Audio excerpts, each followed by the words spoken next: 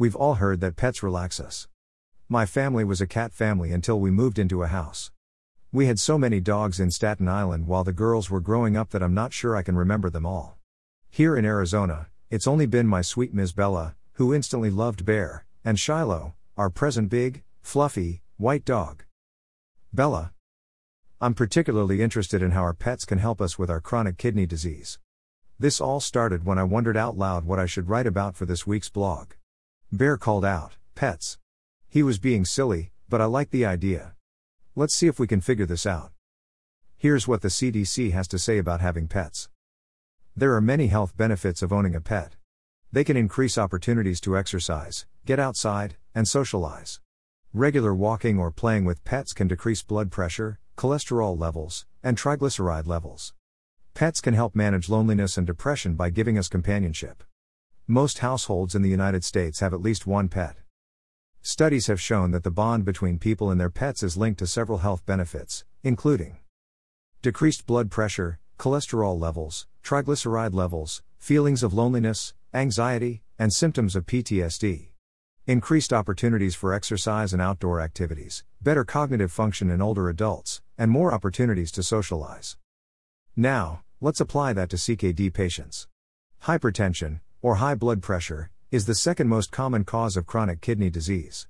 I turned to the National Institute of Diabetes and Digestive and Kidney Diseases, NIDC, to pinpoint exactly how hypertension affects your kidneys. High blood pressure can constrict and narrow the blood vessels, which eventually damages and weakens them throughout the body, including in the kidneys. The narrowing reduces blood flow. If your kidneys' blood vessels are damaged, they may no longer work properly. When this happens, the kidneys are not able to remove all wastes and extra fluid from your body. Extra fluid in the blood vessels can raise your blood pressure even more, creating a dangerous cycle, and cause more damage leading to kidney failure. Thank you, Shiloh, with helping to keep my blood vessels unconstricted. What about high cholesterol levels? WebMD was able to help us out here. Cholesterol is a waxy substance. Your body makes it and uses it to build your cells.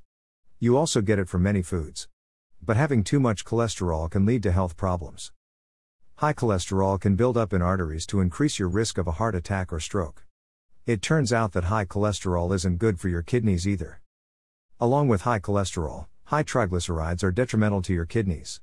These fats in your blood can lead to diabetes, which is the foremost cause of CKD. High triglycerides might also raise your creatinine level. You need to remember that you do need some triglycerides since they store unused calories. These are used by your body for energy. You just don't want high triglycerides.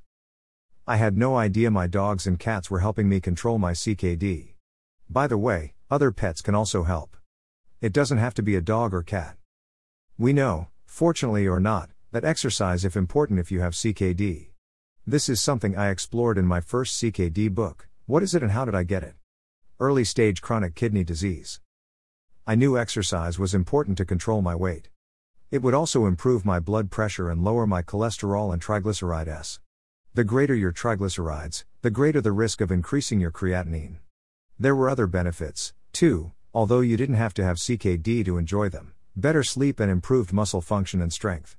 But, as with everything else you do that might impinge upon your health, check with your doctor before you start exercising. Keeping it simple, basically, there's a compound released by voluntary muscle contraction. It tells the body to repair itself and grow stronger. The idea is to start exercising slowly and then intensify your activity. What I didn't know at the time is that your body becomes accustomed to a certain kind of exercise and then it isn't as effective anymore. I can't walk Shiloh since she ends up walking me, but we play. We run back and forth down the length of the long central hallway in the house. I'm certain you can figure out how to get some exercise playing with your pet if you, too, cannot walk him. Shiloh. As an older adult, I was interested in the better cognitive function in older adults' benefit of having a pet. As a CKD patient, I wondered if it would have any effect on CKD brain fog. The National Center for Biotechnology Information, NCBI, succinctly tells us via their work that nothing's been proven about this yet. Exercise interventions are likely to be beneficial based on biological plausibility and pilot trial data. Relaxation is also helpful if you have CKD. Stress needs to be avoided. Petting your pet or otherwise spending time with them is relaxing. Avoiding stress is one of the ways you could help delay the worsening of your chronic kidney disease. I like to rub behind Shiloh's ears. She loves it and it relaxes me. I also like to brush her. She leans into the brush, and I baby talk to her. Both of us benefit from this form of relaxation. Bear likes to rub her belly. Again, they both love it. And I'll bet they're both benefiting from this. All on Amazon. Yes, I do think pets help in dealing with your CKD. Who couldn't use lowered blood pressure, cholesterol, triglycerides, and a chance at extra stress relief? Do you have a pet?